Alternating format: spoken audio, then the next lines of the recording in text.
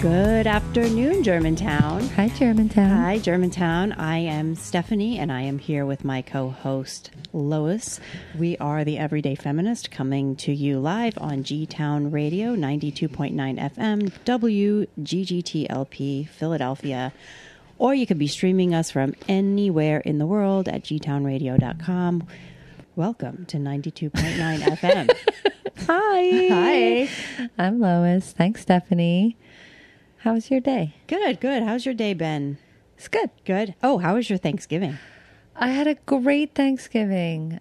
I love Thanksgiving in so many ways. It was interesting to get together with family and celebrate a holiday that was founded on genocide when there's all these other things happening in the world. You know, but I think there was a thing in my mind that I just decided to just be with family, and how that felt really good.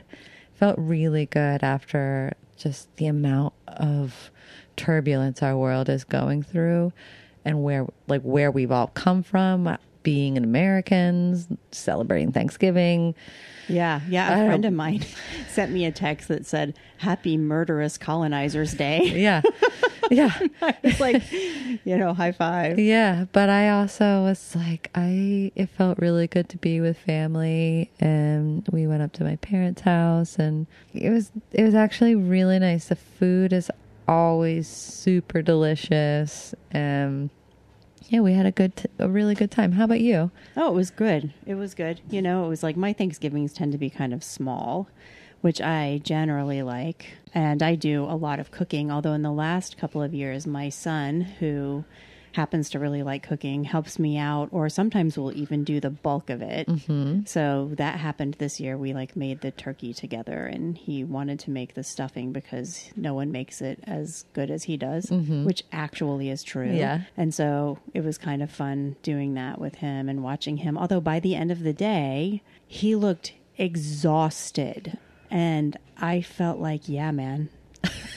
Yeah. Yep. Yeah, it's tiring, isn't it? Yeah. So in some ways I got a break, because I can't tell you, I've probably been making Thanksgiving dinner for 20 to 30 years, often usually just me mm-hmm. doing it. So now I have my helper, and that's pretty cool, and it was nice. But that's good. Yeah. Who does the cooking in your family? Is it like a shared endeavor? Yeah, it's a shared endeavor. My mom will always make way more food than we'll divvy up who brings what, and it'll still feel like it's not evenly split. Like mom is taking a little bit more, and then she'll be like, and I'm just going to make soup and this and this, after everybody. She just makes a lot, but she loves it. But I would say my sister and I bring quite a bit of food. Yeah. Yeah. We do. And we like it. I mean, I love bringing, I brought a couple different, I brought a lot of sides to stuff. Mom made the turkey and the stuff you have to make there. Right. All of those kinds of things. Mm-hmm. It's interesting when I hear you say your mom loves it, and you're like, she loves it, and she might. But the cynical part of my brain is like, does she love it, or is it just a compulsion? I don't know. We'd have to ask her. There are the things that we sort of can't help but do because we get used to doing them. But does that mean we really love it, or does that mean that it's just the thing that happens and so you do it? Yeah, I would say feeding people is her love language. For instance, when I was a teenager, I remember there'd be times I'd be like, Mom, I'm bringing the band over. We're going to go play in the garage or whatever. And we'd be home in 15 minutes, and I don't know how she'd do it. The whole table would be filled with food. Wow. She created the place where everybody wanted to come and hang out. And I think she's made that place a lot by creating a table for people to sit down at and have conversation. And so there is parts of it that she really does like it. She likes cooking. Even thinking about my parents during the pandemic, I would ask my dad, so how you doing? Everybody's quarantined. And he'd be like, well, I'm locked in the house with my best friend whose favorite hobby is to cook. how do you think I'm doing? He's like, jackpot for me. Winning. Right. So I do think that there is like a real love of cooking that my mom has, and take a step back for her, I think is more difficult because she wants to be able to do it all herself, but she's realizing that maybe doing it all herself is going to burn her out. So, we kids try to really, it's like, we're cleaning up. We're trying, I tried to get, I got there early to help set up, to be helpful. Yeah. My next question was, does she also clean all of right? Because that's the dark underbelly of cooking is sort of like the dishes and the pots and pans. And, like my son and I clean as we go as much as possible. And I can keep the kitchen, like sometimes I will be the sous chef now, like he's doing the thing and I'm trying to kind of like keep the space organized for him to do his thing, like enabling him to cook great food. And somehow still in the end, there is like, by the time there's actually food on the table, there is just a mountain of like all the last minute things, like the roasting pan and the serving for, like all of this stuff somehow is still there. Yeah. I don't know. We've I think that in a way, now actually thinking about it, we're a very well-oiled machine in a way. Even getting to the house early, I would help do all those little dishes as my mom was putting things out. I'd be like, okay, here, hand me that bowl, the mashed potato thing, blah, blah, blah. I would just be washing before dinner. And then after dinner, like all the kids would bring all the things into the kitchen. And my sister and I would lay out all the leftovers. And then my mom has like takeout containers for everybody, or use a dish of something that you brought and you kind of go through that. We all divvy up the leftovers with what kids like that, more of that, or who likes this, or what was brought. And we figure out how we're divvying up the leftovers, pack it up, and then me, my brother, and my sister basically took the kitchen to the end, or, we cleaned up the rest. Then you clean up the rest. Yeah. It's so interesting because this is what I was thinking about pretty much, I guess, the day after Thanksgiving. I was thinking about the leftovers, like exactly that. How do families handle the Thanksgiving leftovers? And who gets the leftovers? And what does it mean to get the leftovers? It's like the most prized leftovers of the whole year. I mean, the Thanksgiving leftovers fantasy is a big one, right? Yeah. Like what people imagine they're going to have the day after. And there's just such a glorification of whatever it would be, like the turkey sandwich. I mean, there's sometimes the question of what do you do with all the leftovers? But then there's also the question of like, who gets these prized leftovers, right? And I know in my family growing up, I've probably talked about this on other shows. My memory of most Thanksgivings during childhood was doing the dishes. Like that is the main component. Well, maybe there are two components. One, doing mountains of dishes. And two, watching my uncles who had been sitting around while I did all the dishes, take all the food and leave. Oh, right. So then they got all the leftovers. And the idea was that their mom was there cooking food for them. And so my grandmother, had prepared all of this food. Maybe my mom had helped some, but it was certainly a woman-driven meal. Yeah. And then I had 3 uncles and a brother and, some male cousins. They were the sort of lazy recipients of all the rest of it. So they didn't contribute a whole lot to the meal. They might help set the table. They probably helped clear the table to bring the dishes to the sink so I could wash them. Yeah. And then somehow, everything like you're describing, like the packing up of all the leftovers in containers, that would happen. But it was sort of like my grandmother would do it and be like, okay, this one's for Tommy. This one's for Bobby. This one's for Ricky. And like everybody got it, and my one uncle who was unpartnered, or if they were unpartnered, they got even more. And it always I sort of had, on the one hand, I felt glad, I guess, that my uncles had food. But on the other hand, it just sort of seemed unfair to my grandmother. I mean, although maybe she didn't want them, But that's a lot of work to prepare all that food to just like send it all away. Yeah. You know, and I know that so there are times that I felt that, and probably I have a Thanksgiving leftovers issue. It's probably a bit of a trigger. Why we are talking about it. This is my issue. I know how many of these shows are driven by my issues. Same. So, yeah, so I noticed this because, you know, like I said, I've cooked so many Thanksgiving dinners, often alone. You know, not like, you know, I would have kind of support, but generally I was the mastermind and I gathered all the ingredients and I prepared all the food. And then with the leftovers, and, you know, way back when my brother was single, he would sometimes come over and he had the same expectation as my uncles had, except in this case, somehow I was mom. So he would come over and there was this expectation that he would get to just take what he wanted with him. And I had just spent all this time cooking this food, and I had little kids that actually kind of I still would need to feed dinner to, or dinner the next night. So I'm here looking at the food thinking like, okay, how can I make this last so that I, you know, all that like 48 hours of nonstop cooking doesn't have to go to nothing for my kids, you know, like, and so there always felt like there was just this tension around his expectation that he should get to have his Thanksgiving leftover fantasy fulfilled. And I didn't want him to have that. Yeah. Because it felt like then it was going to be coming at a cost to me. Like, so there's just this funny tension. And I don't know that people really talk about that. Like, what do we do with the Thanksgiving leftovers, and who's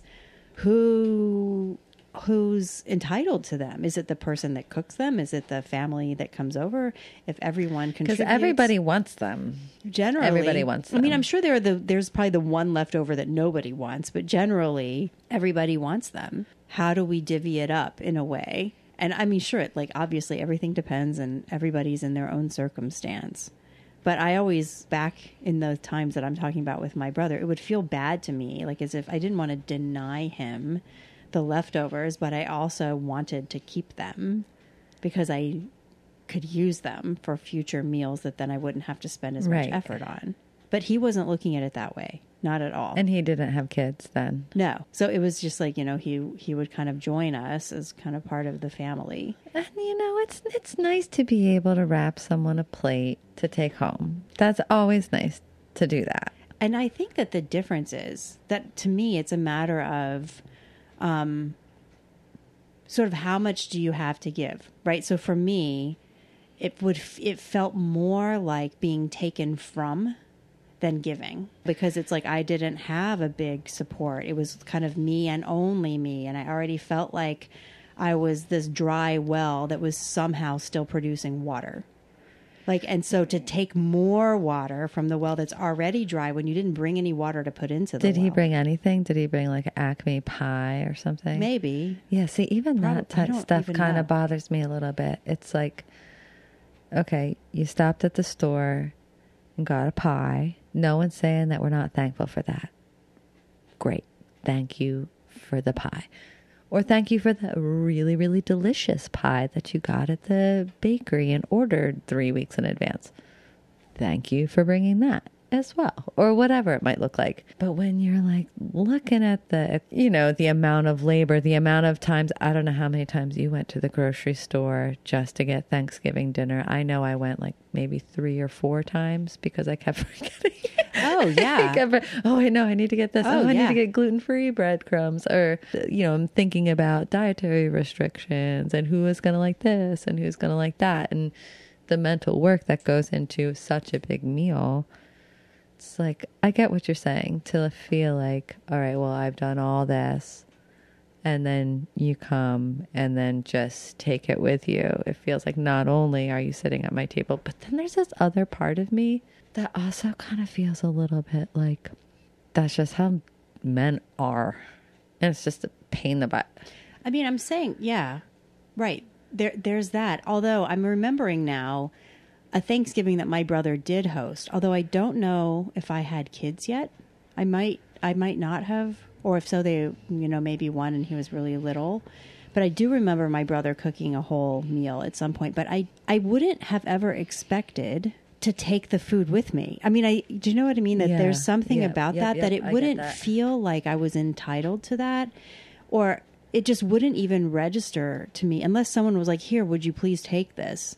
We don't need any more. I wouldn't ask. I wouldn't expect it. So it's the Thanksgiving leftovers that it really is. They're expected. It's the expectation that, but they're so good. Everybody wants to take them. Right. And, you know, like this year there were some leftovers and they kind of got divvied up in a funny way. And I just really was protecting the turkey itself because I make gumbo out of it. And so there certainly was some kind of swarming around. Like, we really would like to have the rest of the turkey. And the answer was no. Nope. But you'll get it, but transformed into another dish. It'll be good, I promise. But I guess that what this really gets at for me has something to do with like nurturing the nurturer. Sort of like when there are people who are doing the nurturing, how much do we allow them to nurture us without noticing that they need it too? Right. So there's something, and for me, you know, it translates into food, or I think food is a good example. So here's somebody, typically a woman, not always, but typically, you know, the stereotype is, you know, you've got some kind of mom figure making Thanksgiving. And what are we really putting back into her to help her be able to have the energy and the stamina? Are we bringing her flowers? Did we? Oh, Stephanie. There's one day a year that we celebrate her called Mother's Day. Or maybe we celebrate her. Maybe we do if we remember. One day a year. If she reminds us. Everybody gets it wrong. Right. If she reminds us that it's Mother's Day and hands us something that we can hand back to her on that day. I mean, I know obviously not all Mother's Days are the same, but I certainly have had my share of Mother's Day disappointments. No, I really, honestly, and I think about this, the caring for the caretakers. I mean, that's a big part of a lot of the work that I do and a lot of different missions that I'm a part of. But I think a lot of that comes down to even feeling like a single mom and feeling like, yes, I have my friends. Yes, I have my community. And yes, I surround myself with life-giving people. And my kids are great. And they are helpful. And we have a good thing going on. I've got a good thing going on. It's difficult not having that well being watered in a way where it's like part of my job is making sure my well doesn't go dry. Right. That's part of it. Right. Does that make sense? Yes. And you're somebody who, you know, you give a lot and you nurture a lot of people, and it seems to come naturally to you and you seem to enjoy it. But, you know, I certainly wonder sometimes, like, what does Lois need, right, to keep going? And what, you know, Lois is pouring the love into everybody. And so she's got to have some people pouring the love into her. Right. And the same, you know, I certainly see myself in that way. There are times that I feel like really dried out. This just like this parched plant that's just like really dried out. And it feels like nobody notices. Yeah, that feeling. It's like you're still trying to do everything. And then, of course, there's the other problem of pointing it out to people, can see, depending on who it is, but generally it gets recast as complaining. Generally, or feeling needy. I don't want to come to the table with my friendships or my community. Yeah, there's a time and a place for being like, hey, I need some support and love and kindness right now. But I don't like to pull that card just on everyday stuff. Well, right. And so ideally people would just notice and you wouldn't even have to kind of go the extra mile to ask for it. But, you know, I certainly hear this in all different aspects of my life, women talking about how much they're giving, how little they're getting in return, and how they're not seen. And when they talk about it, when they talk about their own needs, they're often cast, this is a thing I've heard a few times recently, that they're cast as being depressed. And not depressed because they're in a depressing circumstance, not depressed because they've been kind of, in some ways, systematically starved, right? Not depressed because they've asked for their needs to be met and no one has listened or cared, but depressed because they were born that way, right? It's a version of like a diagnosis. Well, you know, she's just depressed, so of course, right? Oh yeah. And that, it drives me kind of crazy because if this person, let's use the Thanksgiving example. I'll just make something up. If someone has made, because I can think of many women that this applies to, has like put all this effort into feeding their own family, feeding extended family. Maybe they've hosted and they've had a lot of people over and they've bought all this stuff and they've orchestrated it and they have housed the guests that come in from out of town. So now she's got to do all the laundry and there's just like all of this work that goes into it. And at the end, she's crying because she's tired, she's depleted. No one even saved her a piece of pie, which often, like there is that sense of like you're feeding everyone and you're forgotten. And you're crying at the end of that, or she's crying, and then she's cast as depressed, right? Well, maybe she needs meds. Maybe you should talk to your therapist, right? That drives me nuts. As the therapist that ends up hearing it, whether it's from friends or in my practice or in the grocery store line. It's something that I would really like people to wake up about.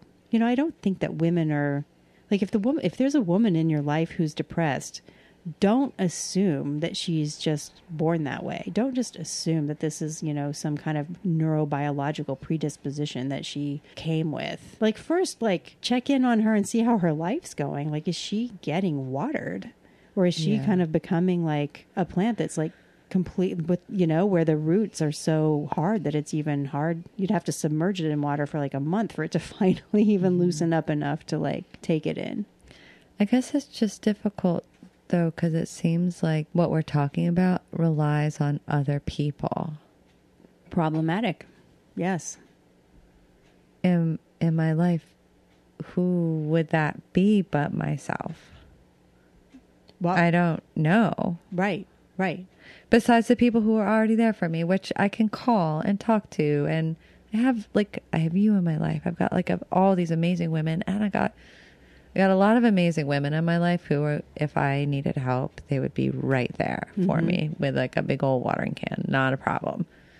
And I got a lot of great men in my life that are just examples that men can be good. And I think a lot of women are kind of in that boat, even if they're not single moms. I know that I have frequently feel like I'm in that boat. And again, it's not like, I don't think that there's anybody there who's intentionally trying to not give, right? There is just a way that it's almost like the way that society has cast women. It's as if we've got this fantasy dream mother.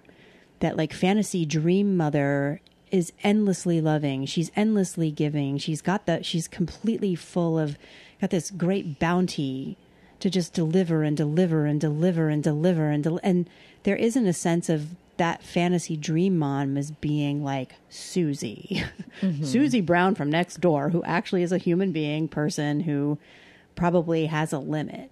I really think that there's a sense that we can kind of slip into that. And probably, daughters do it to their moms just as much as sons do. But it certainly does feel like as we get older and we start families. I mean, I really felt this when I when I became a mother. I didn't slip into the mom role. When I became a mother, I really felt it. Like all of a sudden the expectations on me were quintuple. I mean, and it's not like I had very few expectations to begin with because I always did a lot. But once you have kids and you are officially a mother, now everyone wants more. And there wasn't a sense of like who's going to put something in to like help that grow. And a lot of times what happens is then women usually are feeling this way and ask their partners just to do very simple things around the house, plan a romantic evening, put a little bit more effort in, and it's unbelievably confrontational. Right. Do you know, I heard a story, I think a week ago.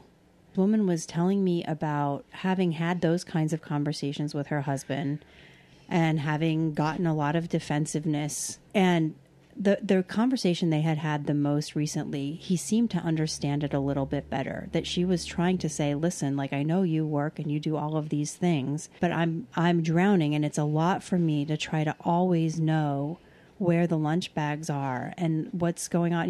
It's like when I'm doing all of the things for me and all of the things for the kids, and I'm the one who has to remember everything on top of having a career, it's really overwhelming. And I know you're doing a lot, but really you're managing you and I'm managing the house, the dog, the kids, the lunches, the school paperwork, like, plus me, plus the job, plus the cars, plus the bills, right? And you've got your thing. And he seemed like he heard it. And she told me about this moment where she went downstairs one morning and he had left a Post-it that just was like a reminder, don't forget for the, the daughter, like, don't forget your sports equipment, whatever it was. There was something that one of his kids needed that day that he thought might easily be forgotten.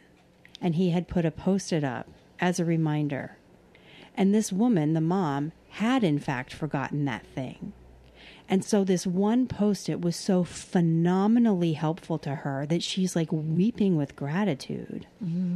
Gosh, the bar is so low. Like, it's just like to have like one, Yeah. to have someone else hold a thing in mind so that you don't have to, and then be able to rely on that. Like, in that moment, she felt like he really must have gotten it. And it's one Post-it. It's so small. It's just like the huge significance of such a small gesture. I mean, it's like that Post-it could save their marriage, and I'm not exaggerating. And it really, when I was listening to the story, I kind of wanted to cry because I completely understood it. It's like, yeah, it really can feel that depleting, and to really have someone else help just with the remembering can be so big.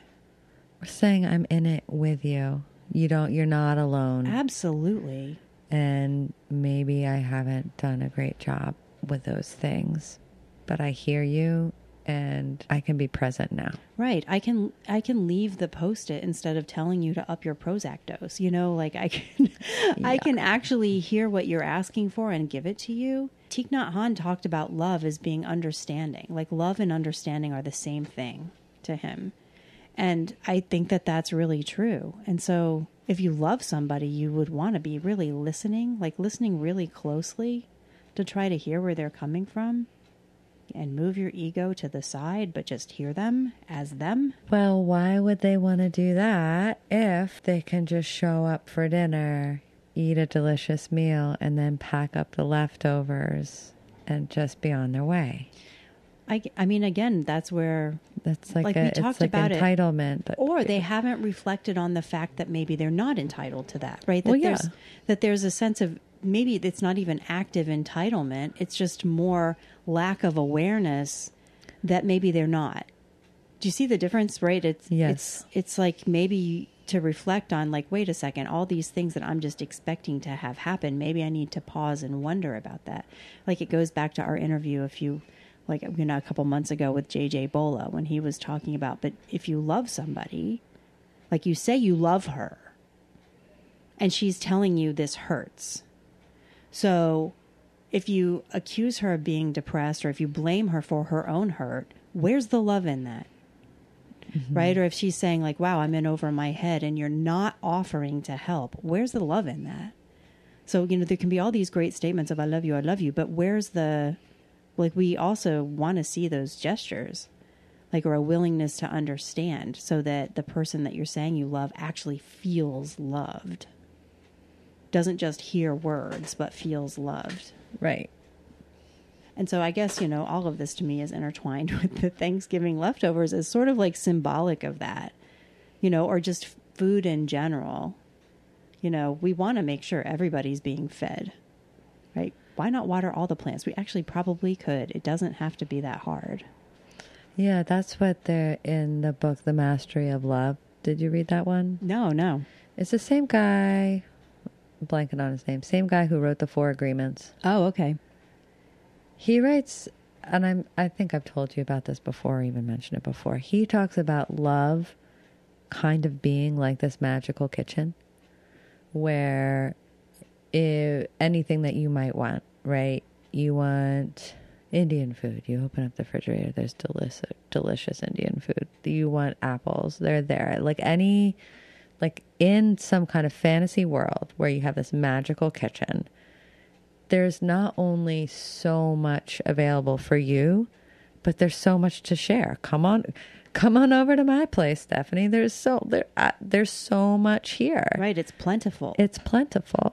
And he kind of makes that, like, the comparison to it being like love. Like, I have love to give you. It's not like I'm going to run out of love because I'm a loving person. I'm just going to act out of my heart. There's plenty of love to go around. And then he then continues to describe, well, then somebody shows up, knocks on the door and says, I have pizza. And it's like subpar, not that great pizza, and says, if you let me in, I'll share my pizza with you and I'll love you and you can love me. But this is basically what I have to offer. In the book, he kind of describes like, well, why would anybody want someone's like conditional pizza when you have this like magical kitchen? That's like the other kind of leftovers, right? Those are the leftovers nobody wants. Yeah. Right? That have been in the fridge and they're all kind of dried out. And, right. Instead of being like, you know, someone knocking on the door and being like, I've got a magical kitchen over here too. You got a magical kitchen? Look at, I just like made like jam. You want some jam? Like, I got some jam. Instead of it being like a collaborative, creative exchange, it can feel conditional or feel like subpar leftovers. Yeah. So what does that author say about that? I mean, the way that he was describing it is live your life as though you have enough to go around, that no one goes hungry, even yourself. And we talk about this a little bit because I know that there's some ways that we've talked about this in the past where it's like, we need to be able to get love to be able to give love. And then where does the love start? Do we start with our own love and like having self-respect and self-dignity so you understand the type of love that you actually want? Yeah. So it's not terrible, terrible exchange. It's like a more positive exchange. And his thought was, well, we need just to understand that we have access to this thing. Yeah. We have access to this magical kitchen if you like want it. And if that might be an internal job, that might just be a way of looking at things a little bit differently. But it definitely will make you think twice about someone offering their crumbs. Right. So it sounds like he's also saying you don't have to offer crumbs. Like, first of all, like we would like to have a fair exchange here. Mm-hmm. So that it's not like, one person is benefiting and the other person isn't. But also, we all within us have we can make the kitchen be so. You don't have to offer up crumbs or a kind of unwanted cold pizza, whatever. And I've felt that way. I felt like there's so much richness that I know that I've cultivated in my life. There's a depth that I've intentionally put into my life because I feel like I like that. I like life to feel like that. I like life to feel full. And I really feel offended when people offer me their crumbs. I don't know if offended's the right word, but it's just very unattractive to me. When it's like, okay, it's like, it's not a competition. It's not who does more. But I don't want to feel like you're leftovers either. Right. Right. Like, that just feels bad. Right. It's sort of like if you put so much effort into most everything and then someone comes along who doesn't put much effort in at all, it's kind of like not a fair game or it's not a good match. Or I've been told before in like previous relationships, it's like, okay, you've done all these things. You've cooked all the food. You've made sure the house is clean. You've gotten all the, supply, like you're running this house. And those are all actually your choices. So my choices, any choices that I bring to the table are going to be the ones that I want to bring. And it felt like he was trying to describe it as him being loving by bringing loving actions were a choice of his to bring. But it actually felt like, okay, after you've worked, after you've gone out and partied with your friends or like whatever you've done, like after you've just totally been a living example of you, the very little amount of energy you have because you love me, well, that doesn't feel good. Yeah, that's sort of a selfish mislabeling of love. Well, yeah, right? No, but I think that there's a lot of people who think of love that way. Or even when we're talking about, I'm coming to someone's house to eat dinner. It's like, oh yeah, I love my sister. Or I love I love them. But like, what does your love look like? What does your love feel like? How does your love translate to this situation? Right. Or is it just like, I love how you make me feel? Like, yeah. I love the good food you feed to me is different from like, I'm seeing you as a whole person and I want to give something to nourish that. Right. Right. And not feel that if I'm giving something to nourish you, that that it's taking something away from me that I resent giving. I really don't like feeling like, I know we all need nourishment, right? I know we all do. But I really don't like being on the other end of that, feeling, how are you going to nourish me?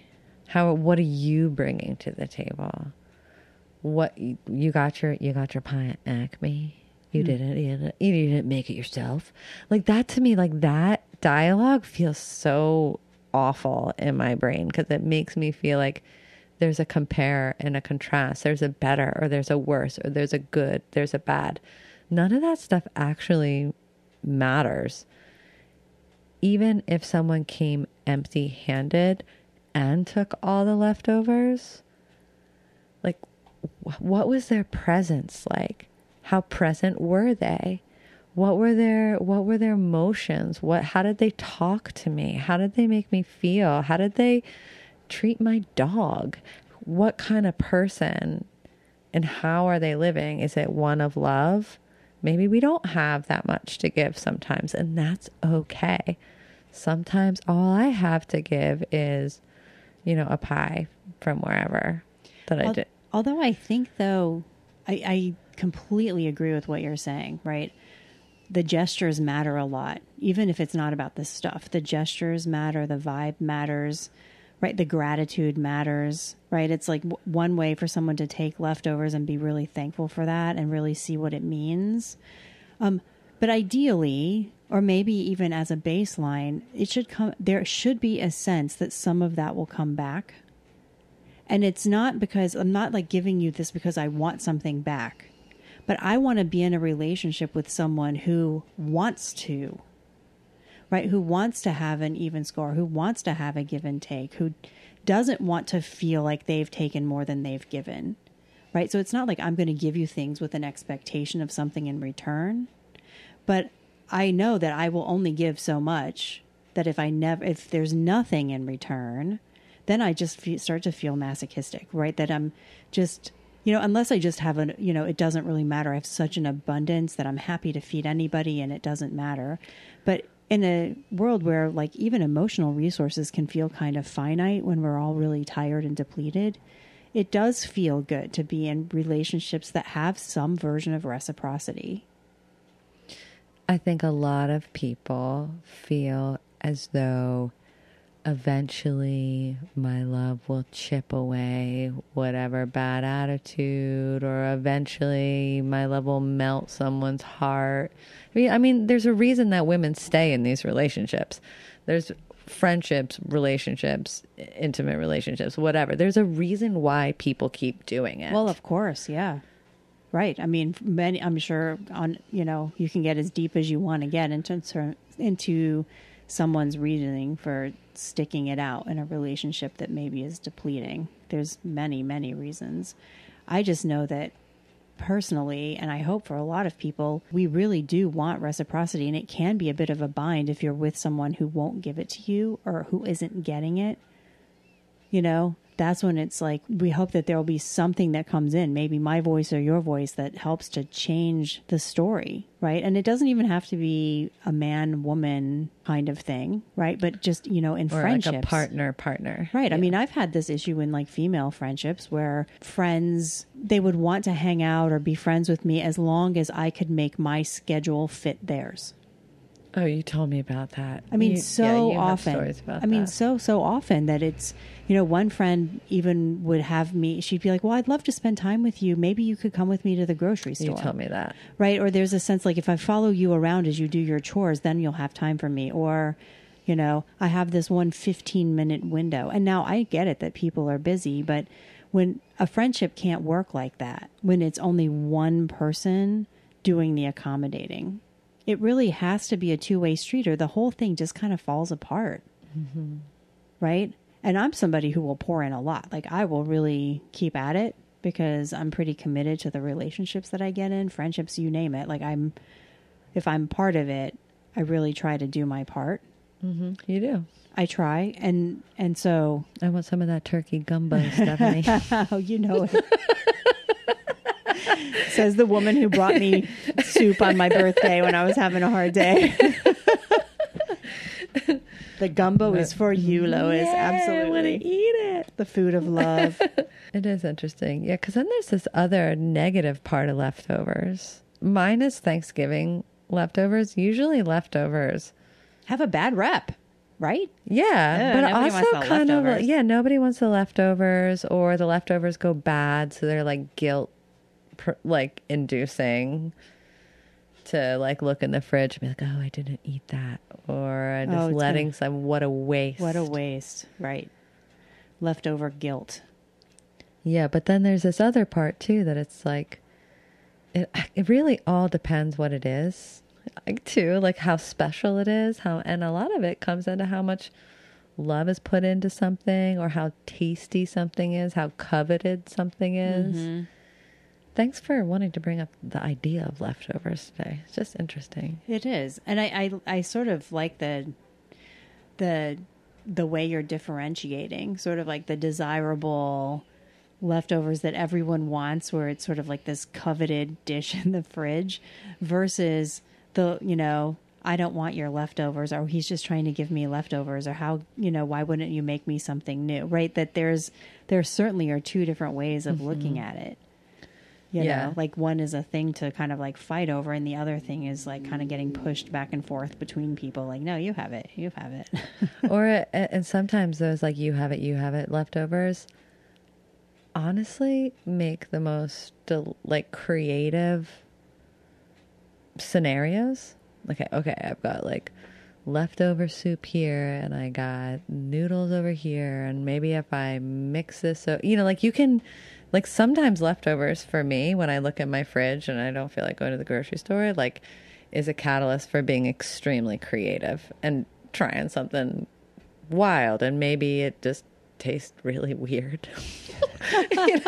Or maybe it's really fun, or it's like maybe more nourishing, or I don't know, but there's like, it's all in the way that you kind of look at it. But feeling like I've been given people's leftovers and not something new, something like, I feel like it puts the pressure on me to be creative with it, or for me to feel accepting, or for me to feel like, yeah, it's okay if you take all the goodies, or like all the scrumptious stuff.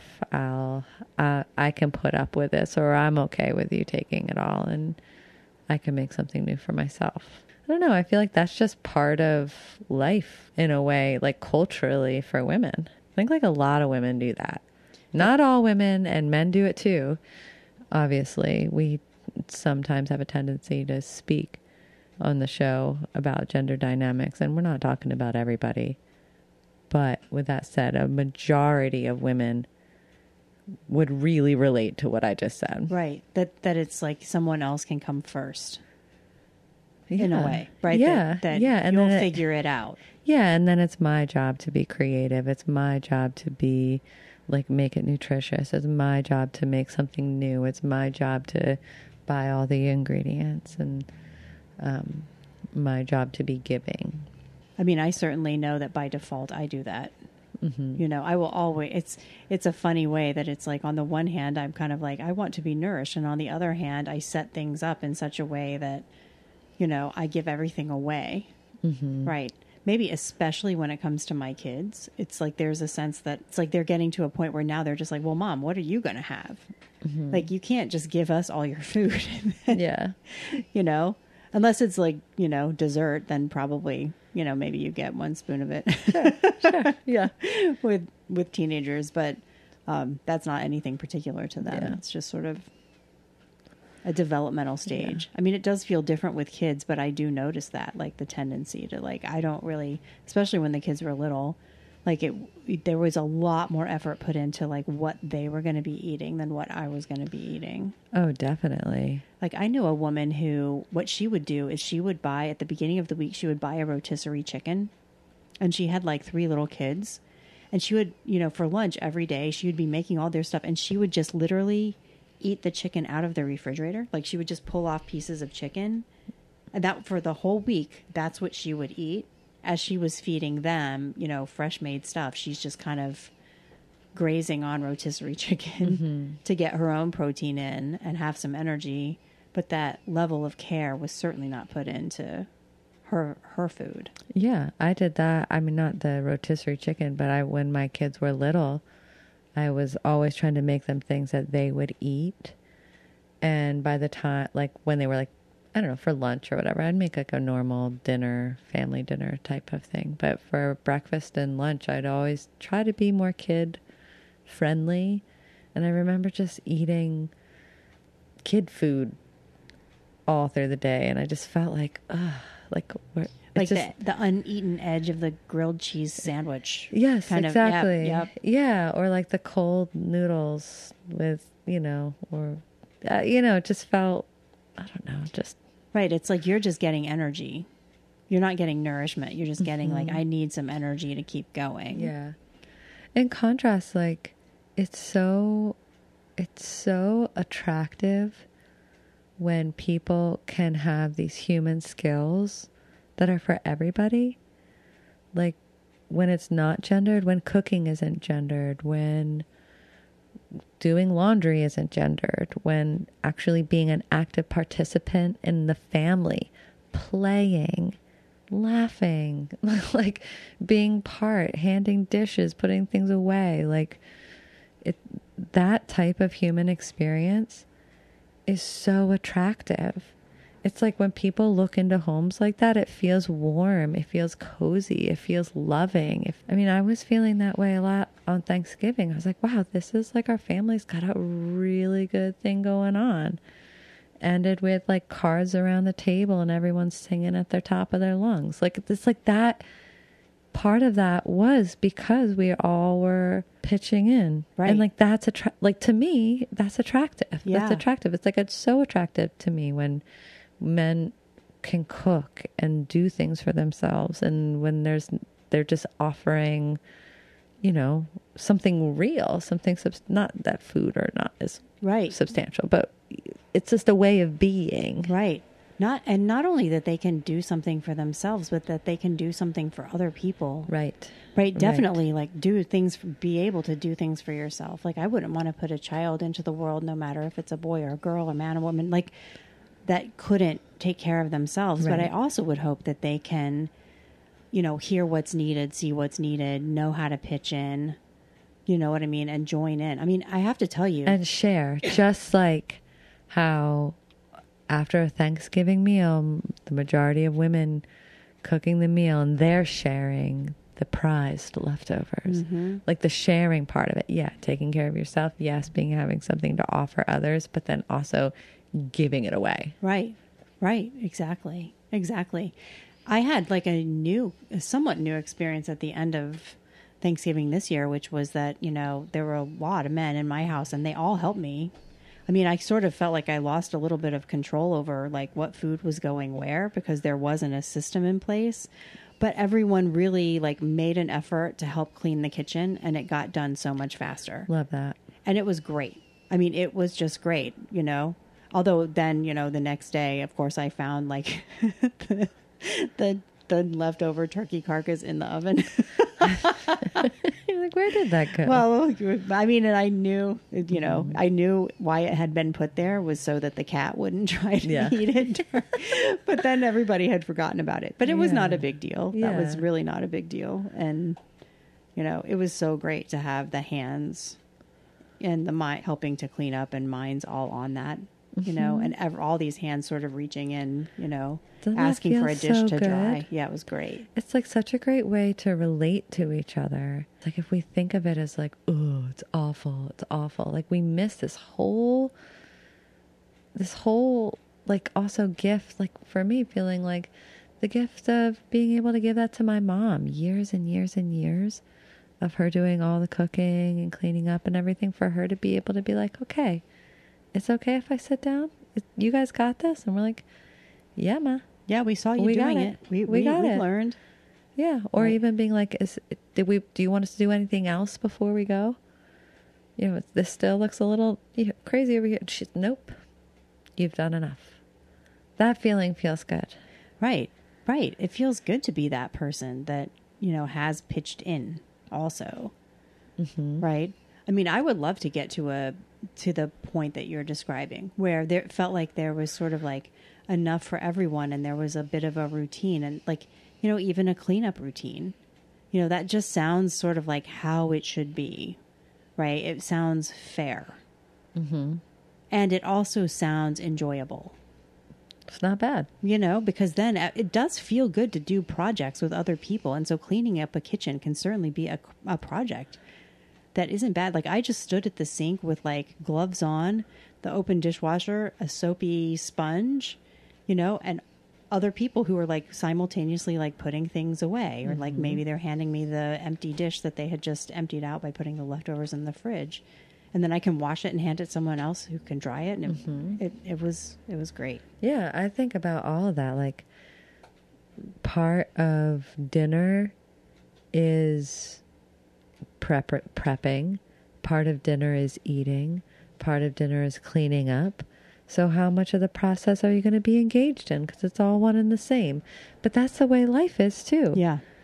Like, part of waking up is putting your feet on the ground, which means you need to clear the path to be able to get on your day. Like, right. It's all part of like taking care of yourself, looking after others, having cooperation. And these, I don't know, these even if it's with yourself living alone. Yeah. And these acts of living, I think, are, you know, nurturing the nurturer, like sharing the leftovers if you can, but not taking more than your share, you know, making sure that the feeder is fed, all of that stuff, you know. All of these kind of like small acts of daily living and relational caretaking matter so much right now, as the world can sometimes feel like it's falling apart. Like, the problems can feel so big. Like, there's just like, what can we do about it? If we're not Secretary of State, what are you going to do about the state of affairs? There's not a lot you can do about it, but what you can do is maintain your home and treat these people well, right? Like, shrink your world. Focus on what matters and focus on who's right there next to you. And that really feels good. It is just sort of like that kind of joining and building of community. Yeah. Right. And it may even be, you know, it may be sort of like your relationship with your home. It doesn't always even have to be, if there aren't a lot of other people around all the time, how are you treating the space you're in? It comes back to you, and it can feel really, really good. Definitely. I don't need to tell you that, Lois. You're like the master. Well, not always. You know, I think it's like life is a process. Well, speaking of process, this show was quite a nice process. Yeah. We processed a lot. Yeah. Well, thanks for talking through the leftovers with me, because really that had been on my mind. And, you know, it's sort of helpful to really think it through, because there's so many different ways to look at it. Definitely. Yeah. Thanks for listening, everybody. Thank you. Thank you. Thank you. All right. We'll be back next week, right, Stephanie? We will be back. And if you liked our episode, feel free to share it. You can find us on any podcast platform. We have replays there. And if you don't have a podcast platform handy, you can find us online at theeverydayfeminist.com. We're there. Feel free to reach out. Feel free to play a past episode.